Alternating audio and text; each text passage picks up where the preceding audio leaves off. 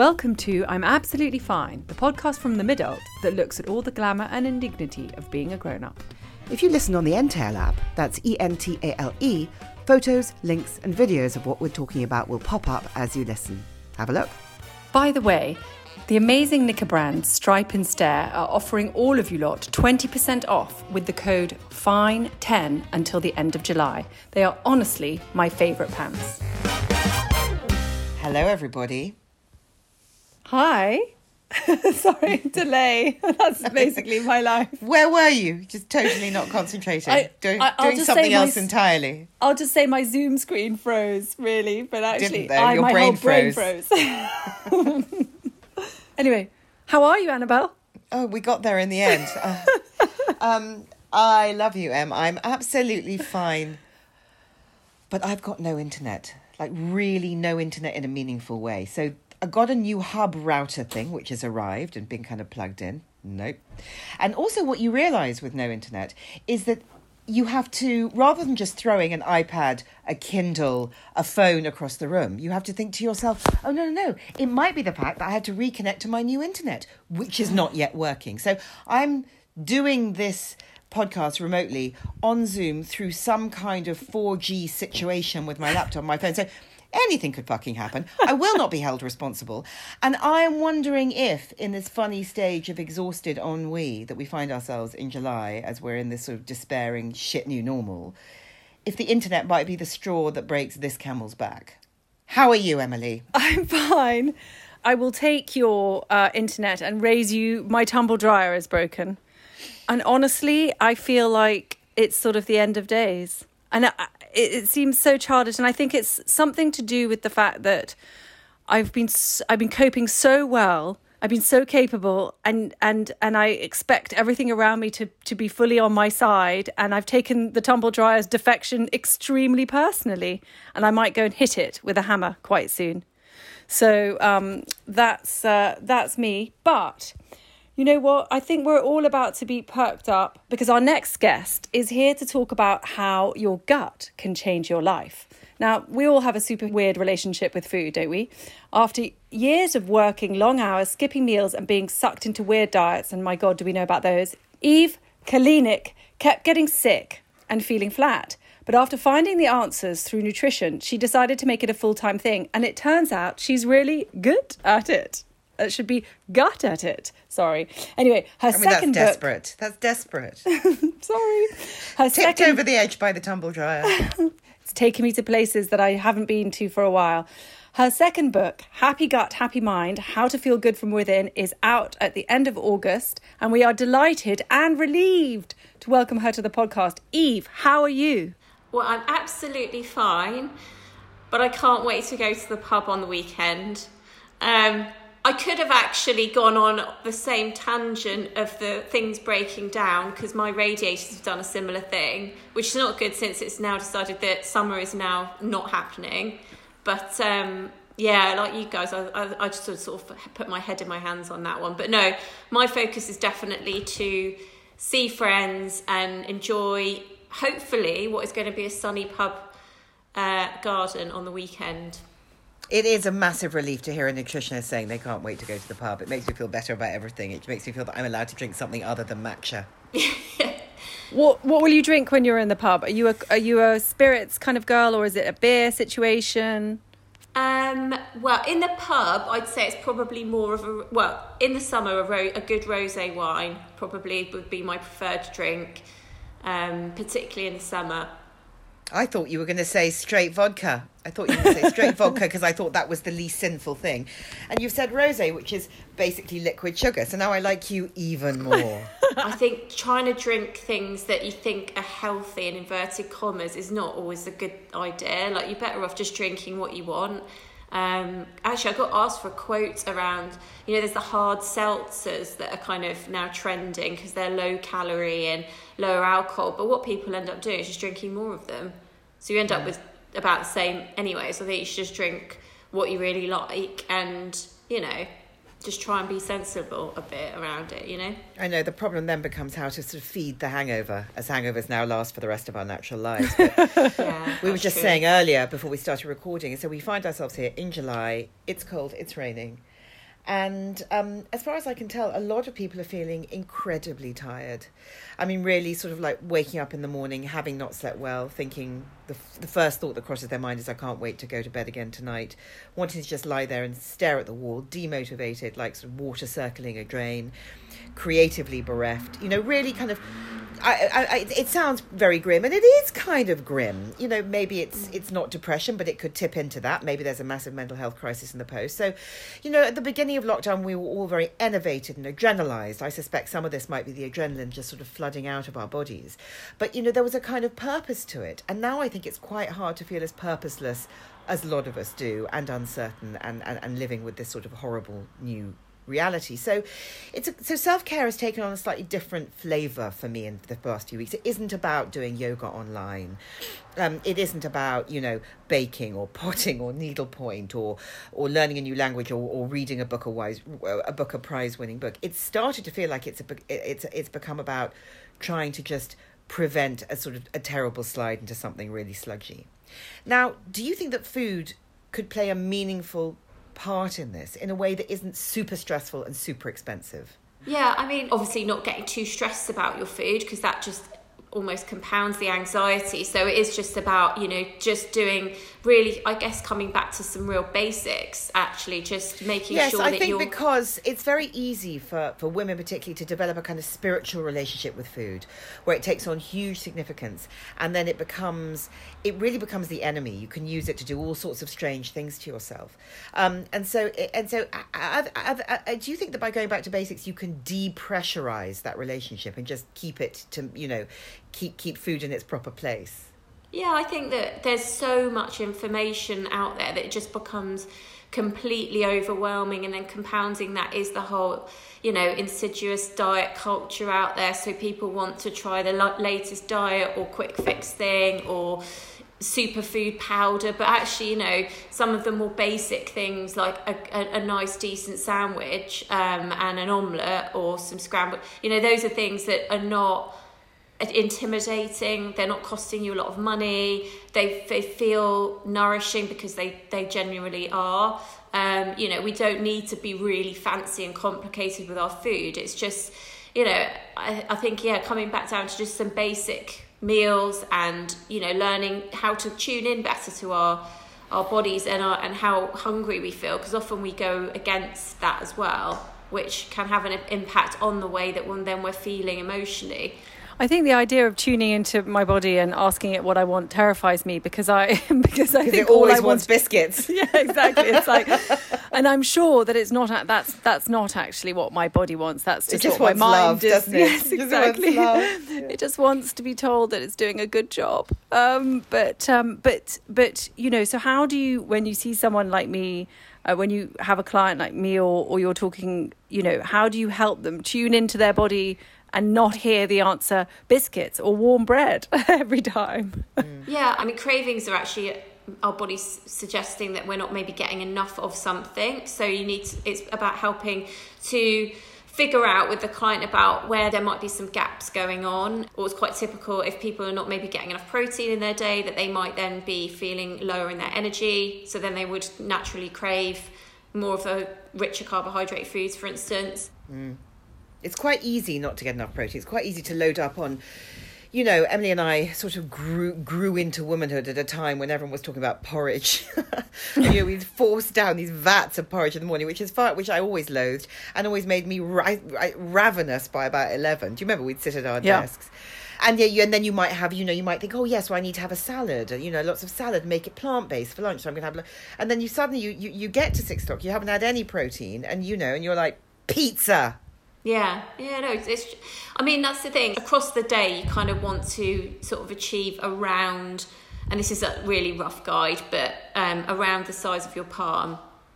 So that's how much protein you basically need at each sort of meal time, but you can spread it throughout. So you might have more, say, in the evening, because you might have a slightly bigger amount, because you might have a piece of salmon or chicken or something like that, and then maybe less like earlier on in the day. But having a little bit of that each meal time could just help manage your blood sugar levels, or a handful of nuts maybe, or handful 6 of almonds, nuts, bit of nut butter, that type of thing.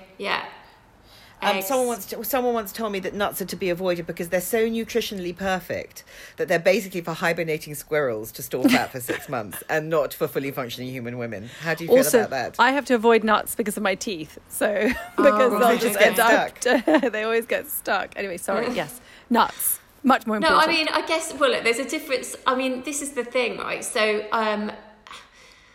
yeah, if you're going to eat like I had a client who basically was eating a whole bag of like 100 grams in the city of cashews. I mean, yeah, that's too much, too many nuts. It's a bit like when people go, no, I can't eat gluten. Gluten doesn't agree with me. But I'm like, well, maybe you're just eating a bit too much gluten. So don't eat as much gluten. I'm sure it's not a problem for you. I mean, you know, allergies aside, like celiacs and things like that, but sometimes it's just too much. It's a bit like... It's very easy for us to think that gluten and dairy are the one-size-fits-all enemy. And I know lots of people who are doing it, who are doing it with the excuse of wellness, but really they're thinking they're going to drop a dress size because gluten and dairy must be the thing that's holding on to these fat cells. It must be gluten and dairy because they've been very demonized. What do you think about that? Yeah, I think it's quite normal for people to go in and go, I've got a gluten intolerance, I don't eat dairy, and list off a whole kind of ream of foods that they don't eat without really knowing why, because they've read an article or whatnot. And like I said, sometimes it's just the load. It just might just mean that they maybe need to eat a bit less of those foods if they're an issue, or, I think that, yeah, unfortunately, there has been that kind of that trend towards eliminating food groups without really thinking why. And actually longer term, you can actually, you can miss out on some really vital nutrients, like some of the, in inverted commas, people that think they're really healthy coming to me that have done a lot of that restricting, and actually they're really unwell. Their hormones are all over the shop, their gut's not functioning properly. And so I think, it's a bit of an age-old saying, but I take it from my nan, because my nan basically put lard in everything and butter, and she just was like, a little bit of what you fancy does you good. And I just don't think that the more that we restrict on things, the more we then want to have the foods that we've seemed as contraband. So if we say, okay, well, I can't have biscuits, or warm bread is something of epic proportions really. But the more you said I don't want those foods, the more it's the inner voice in us just going, oh, actually I really want them now, because we've just then put restrictions on them. So I think when you just say every food's available to you, it suddenly doesn't become quite as dramatic. Or as it's the same with men, isn't it? Really? Well, we could do a whole podcast about that. Oh, frankly, I've given up now. No, you haven't. We'll talk about that later. But first of all, I want to ask you about, because more and more we hear about, more and more it's written about the gut-brain connection, right? And I've certainly experienced this over the last few months. If you sort your gut out, you can maybe sort your mental health out to a certain extent. How do you know, and I don't care how disgusting your answer is, what are the signs that your gut is not in good shape? Well, I'm quite open about talking about poos. So obviously being in the area of gut health, but it's a really good, it can actually tell you a lot about your general health and well-being. Maybe at some point we'll have some really high technology that will be able to read our daily movements, because there's so much we can tell from that. And, the more we understand about the gut, and specifically the gut microbiome, which are the trillions of microbes that live in our gut that actually outnumber us in terms of human cells, which is a bit weird when you think about it. We've really only understood that properly in the last, say, 20 years, 30 years. And now we understand exactly how much of a role all those microbes have to play in our overall health and well-being. It's so momentous that, gut health is a really important part of our overall, it's like the centre of our health and well-being, and you could think of it like that. And actually Hippocrates, many millennia ago, was the first to sort of say, and he's the father of medicine, all disease begins in the gut. So he was onto it a long time ago, and then it's only really, like I said, quite a recent science, but it's rapidly gaining traction. But coming back to your question about how do you know if there's something wrong with your gut, well, your stools will tell you a lot. So, if you see changes in the stools, really what you're looking for is a log that's fully formed, that doesn't have any cracks in it. It's almost like ice cream consistency. So nothing too loose but not bitty, that's the sign of a healthy stool. I mean, obviously there'll be slight deviations from that, and depending on how hydrated we are and what we've eaten. So sometimes people get a bit freaked out when their poo suddenly turns red or green, but maybe they've just had a bit too much beetroot or spinach or something the day before. So things like that can change the stools. But really, you can see some sort of consistency, and you don't want to be like straining to pass or equally having like too much urgency in your movements. So those are some of in my first book actually, there's a kind of section of it, it's called The Perfect Poo. And so it just basically sort of goes like talks you through. So you want regularity, consistency, a sense of sort of satisfaction. So you want that evacuation euphoria that you don't feel like you're going back. I always think men connect in a very deep and profound way to that sense of satisfaction and euphoria in a way that women perhaps don't. I don't know. I think everybody's felt that, haven't they, after they've had a really good poo? I quite like it. Yeah, I love it. I know, but men spend hours in there and come out a changed person. I think they're just hiding from us. Maybe. Yeah, no, taking a book to the toilet shouldn't be a prerequisite, that's for sure. Let's say that your poos are obviously all wrong. They're too hard, they're too irregular, they're too regular, they're too loose, whatever they might be. And you're probably feeling tired, and you might be getting headaches, and maybe your skin's a bit fucked. Okay, so your gut is protesting. Now, where do you start with that? Do you start with a good probiotic? Do you start with starving it of sugar? How do you go about resetting your gut if you can't... if you maybe I'm thinking about headlines. You don't have time to read a book. You can't afford to see a nutritionist. Yeah, I mean, if you've noticed a change in your stools, and certainly if you see increased amounts of things like mucus, or you see blood in the stools, then you definitely need to go straight to your GP, particularly if you're having coexisting symptoms like the fatigue and things like that, because what they'll need to do is screen you for inflammatory markers and things like celiac, and rule out any sort of inflammatory bowel disease and things like that. So definitely, if there's been a shift in the bowels, first thing should be to go and see your GP. Let's just say you go there and everything's fine and they've given you the all clear and things like that. There are certain things you can look at maybe that things have changed in your diet. Like, are you drinking more alcohol? Are you not drinking enough water? Maybe you're not getting enough fibre. That can actually change your bowel movements. And then diet side, if there's increased amounts of stress, which then links to the gut-brain connection, that can also change the way your bowels are functioning as well. Because the vagus nerve that basically joins the gut and the brain, that has a role to play with motility, so movement through the gut.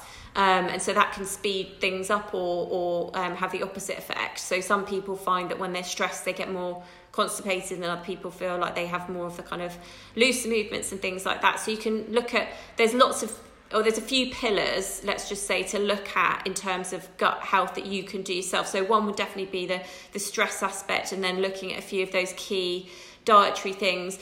Making a food diary is always a good idea, but then I kind of, it's not to get too obsessive about it, but a food and a poo diary is quite good. And then, it might be something to think about longer term. You're probably going to save yourself time and money going to see somebody that can help work it out with you, because it's very hard, I feel, and not just with nutrition but lots of things, to work on yourself when you're in yourself. So checking what's going on with your hydration levels. Are you drinking enough water? Also being mindful, have you increased your alcohol and things like caffeine, because that can affect the bowels. Having enough. Can I just quickly ask, how much water is the correct amount of water, do you reckon? I mean, obviously, depends. Yeah, roughly about 2 litres a day. Okay. Yeah. And if you're doing, say, more exercise, then you obviously need to up that. If you're having a lot of more, for every sort of cup of caffeine that you're having, you need to sort of counteract that with some more water as well, because that will dehydrate. So, but roughly that's about the right amount. Okay, brilliant, thanks. Yeah, and then having enough fibre in your diet, but also not having too much fibre. That's the other thing. So people, when they start reading about... What do you think is the best way to consume fibre? It's in as much diversity as you can. So in real terms, that could be something like putting a spoonful of nut butter on your porridge oats, sprinkling some seeds or nuts, putting that on your salads and vegetables, having a few different types of vegetables in your lunch and dinner, just 3, maybe, if you can do that, that would be great. And then that will give you enough, pretty much quota-wise and diversity wise, because what we're understanding about the gut microbiome is it's not just about the amount of fibre that you take in, but it's about the diversity. So that means different types of fibres, because like we have preferences for, I keep coming down to debate, maybe I need to have some bread with butter on it actually, maybe.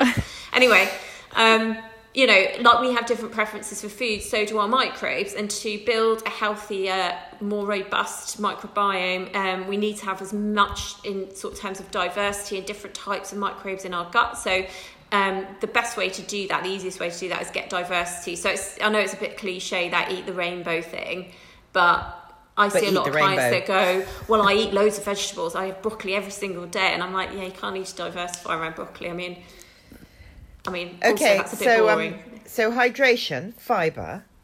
Yeah, hydration, fibre.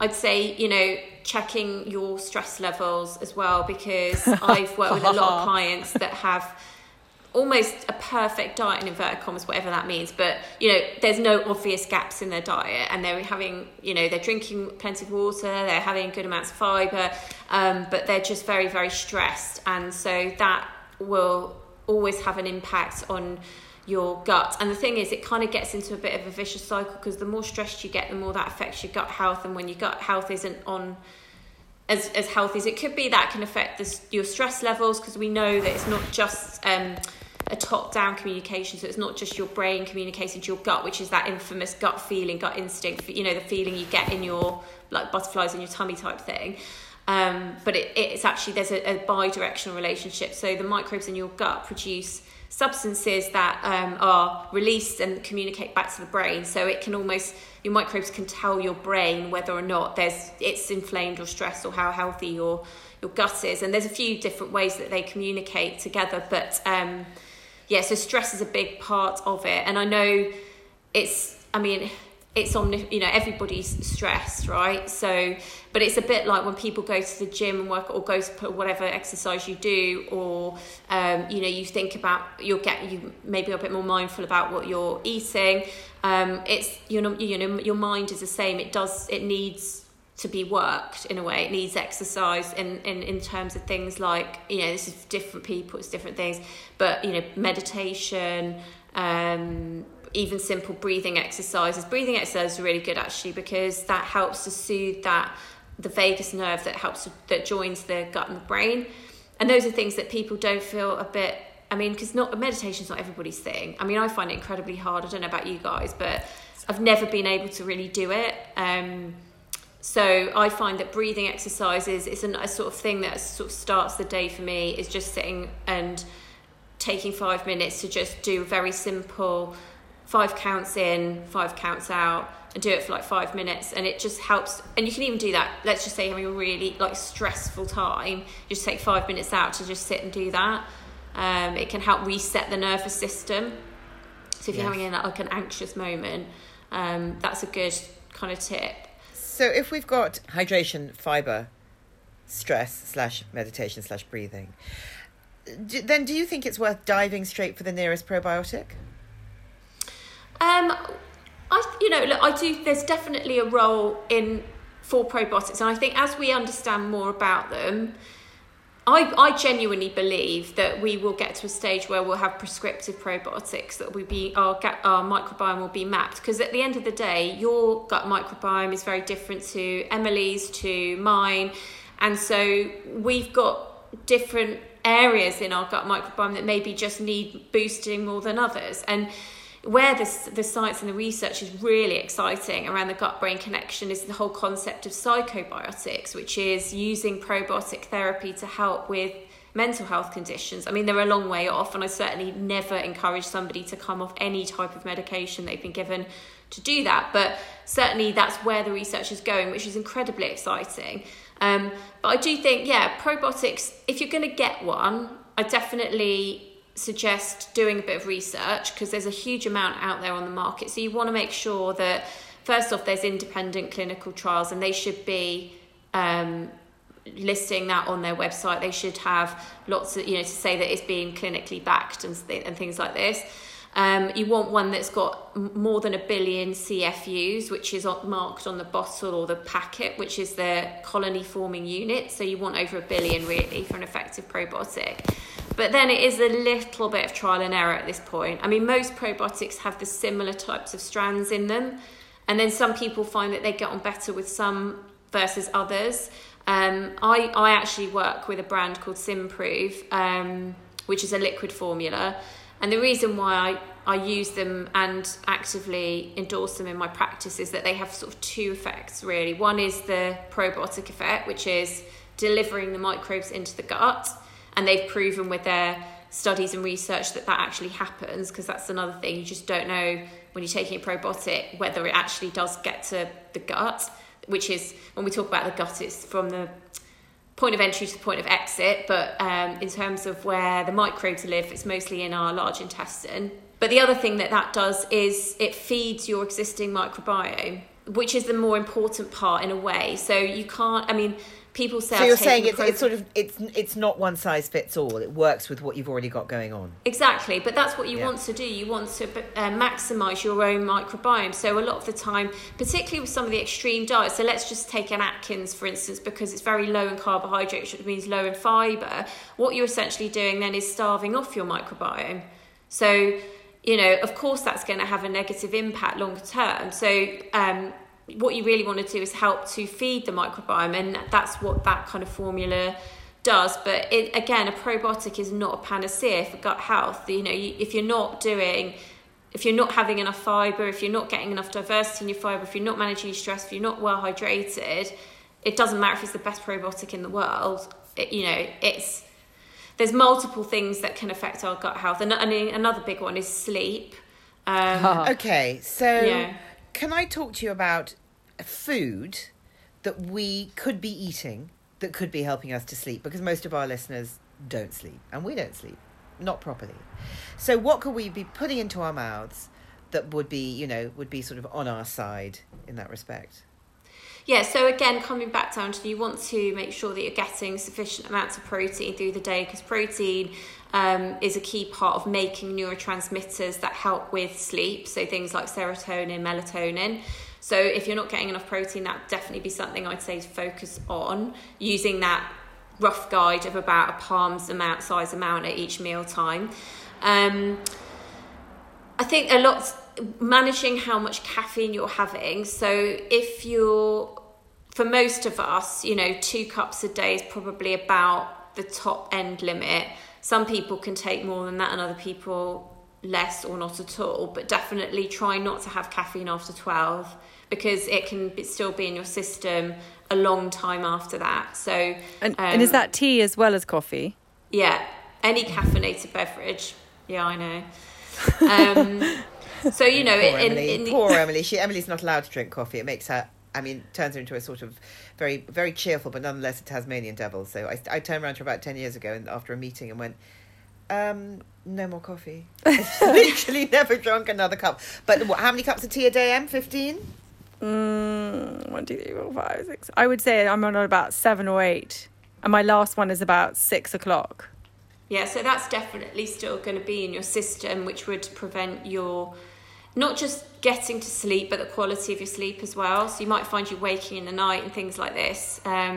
So I'd say, try and curtail that back, and then use, decaf teas you could have, or coffee. Things like ground chicory is quite, it doesn't taste like coffee, but it's got a similar-ish thing going on if you like the coffee flavour, or herbal teas, things like licorice and peppermint. Which I love. I'm smiling, but I'm smiling at you, Eve, but I'm actually crying on the inside. Okay, so watch your caffeine intake. Yes. Are there any foods that would actively, I don't know if they're magnesium rich, or foods that would actively promote sleep apart from protein? Yeah, so oats have got certain substances in them that can help with... so there's basically a neurotransmitter called GABA that helps us go to sleep. So actually, ironically, green teas and things like that, those have are good sources of GABA. Lots of the fermented foods have that naturally occurring in them as well. So, and that's, the food-based source of probiotics in inverted commas, because fermented foods are foods that through the process of fermentation. So that's sauerkraut, kefir, that kind of thing. Yeah, cheese. I know people say that cheese causes nightmares, but actually cheese is also a good fermented food and one that people can easily relate to. You don't necessarily have to get super fancy, although actually my dad's eyes popped out in stalks when we went into a, let's just say, famous big health food supermarket, and he saw the price of sauerkraut, because as kids we've grown up with it, and he's just like, but it's cabbage and water, why is it £7? So, you know, those types of foods, those can help if you pepper those through. Cherries are also one of the few sources of melatonin, so adding some cherries in. And you can get that cherry juice, that sour cherry juice, can't you? Yeah, you can get sour cherry juice. Yeah, exactly. I mean, oat milk's quite nice in the evening as well, because you're not going to sit down and eat a bowl of porridge. But, you know, like making a nice, you know, chamomile, oat infused, sort of nice, with a bit of honey in it, that type of a milk. With a side of really quite doable. I know. I'm totally restored from the tea blow. When I think I'm going to have an oat milk with a side of cheddar, and I'm going to sleep like a baby. What about stress? What about, rather than eliminating things that you can add into your diet that might help with your stress levels?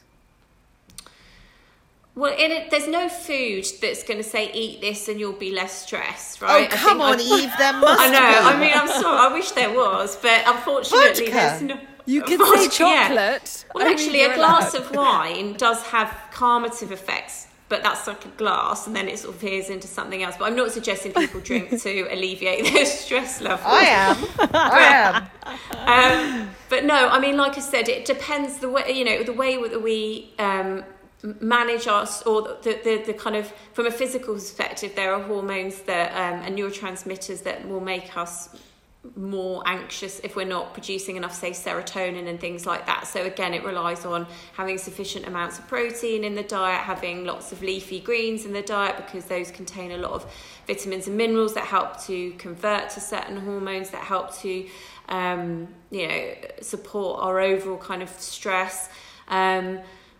Some of the fermented foods, arguably, you could say add those in because they help to nourish the microbiome. And as I mentioned before, there's a real link between stress and the health of the microbiome, so all the microbes in our gut. So anything you can do really to sort of help support their thriving existence. Having too much, and I'm not saying don't, I'm not a nutritionist that says don't eat this or whatever, but if you're just eating a lot of refined carbohydrates and your insulin levels are just spiking all the time, that's not going to do very much for your stress levels either. So just treat them like the treats they are, and so yes, enjoy because them. I just wanted to ask you about one word, and that word is sugar. So how do you think we should be? What is the healthy place for sugar in our lives? What should our relationship with sugar be?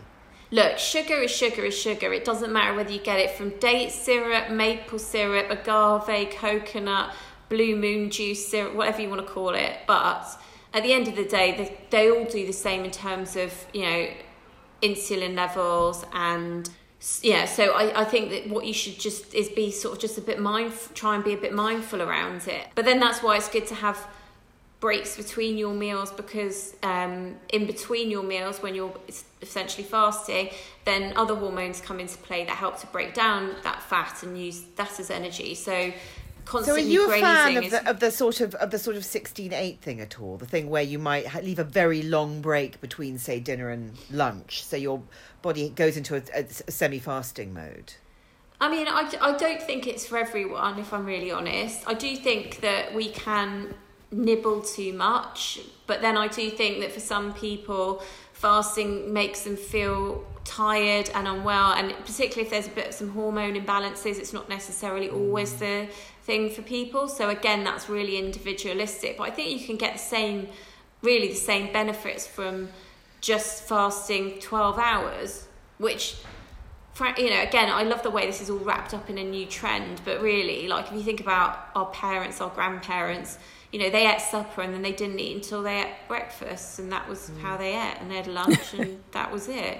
really boring, but just that kind of like 3 meals a day, give yourself a bit of a break between your meals. So you're saying, not every meal has to have an ottolenghi length list of ingredients that includes sort of, tofu steaks and avocado butter. We can all be simple but varied in the way that we eat. I mean, the simplest things like, it sounds really basic, but like a nice healthy sandwich. I mean, if you can use sourdough bread, which is also having a healthy renaissance now, even better because it's fermented, and people tend to be able to, if they have got issues with digesting bread, because some people do have, seemingly intolerances to certain wheat proteins, then sourdough's been pre-digested, so it's a bit easier for us to digest ourselves. Just doing that, a simple open sandwich with some good quality cheddar, fresh tomatoes.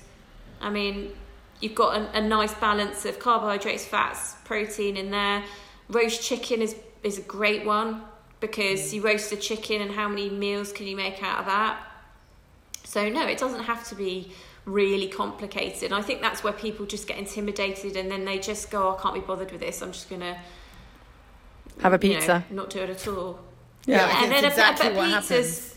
But a pizza, again, it's a healthy part of the diet. If the more we say you can't have this, you can't have that, it's a bit like the whole, I'm not going to drink this is another thing. I've heard people during lockdown as well, I'm not going to drink the whole way through lockdown, and then they'll just go and have an absolute blowout now for like 2 months. It's a bit like dry January when all the pubs are packed in February, right? So it does sound a bit boring, but a bit more sort of consistency with that, with the pizzas and the things in there, because once you just say, actually, they're part of my diet, there's less of a tendency to then just go mad on them and then starve yourself for like weeks on end. I think I think you're right. There's a sort of self-denial doesn't do any of us any favours, really, because it does funny things to our psyche. So if we just assume that we are allowed, we give ourselves permission to eat anything we want, but we just choose to eat, healthily most of the time. Someone said to me, I think I read, and I think it was Cindy Crawford, someone said, what's the secret? And she went,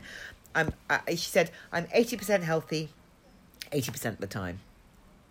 And I remember reading, and also, actually, this is so cheesy in the 90s, but I remember Madonna saying that weekends, all bets were off. So I couldn't take a date any more seriously last. Actually, it was the first date that I've had socially distanced, which was interesting. But when he turned around, he said it's morally wrong to drink at home. I just thought, you know what, I can't. You should not have moralistic views around food and nutrition. To me, that's just not cool. Sweetie, I can tell you something for free. That one has a really difficult dark side. Not in a fun way. Oh my God, attaching a sort of moral value to whether or not you have a glass of pink while you're watching Netflix that was by never yourself going anywhere, for 2.5 months. No, exactly. Sorry, mate. You can do better and will. So amazing. So you've given us so much to think about. Thank you so much. And I wondered if maybe at some point you might come back. Yeah, definitely. I'm going to go downstairs and make myself a herbal tea. Herbal tea with a bit of cheese. Exactly. Thanks, Eve. I'll let you know about my sleep. Take care. Bye, everybody. Okay. Bye. Bye. You've been listening to Annabelle Rivkin and Emily McMeekan of The Midult. Our book, I'm Absolutely Fine, is out now. If you like what you hear, please rate, review and subscribe. And we'll just leave you with this thought. Bread sees the real me.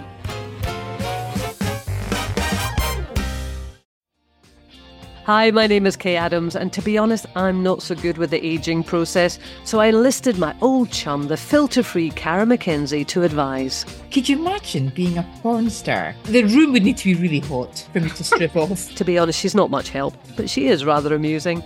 And along with some great guests, Joe Brand, Andy Oliver, Anton Dubeck, Ruth Langsford and Craig Revel-Horwood, darling, we are learning how to be 60. Listen wherever you get your podcasts.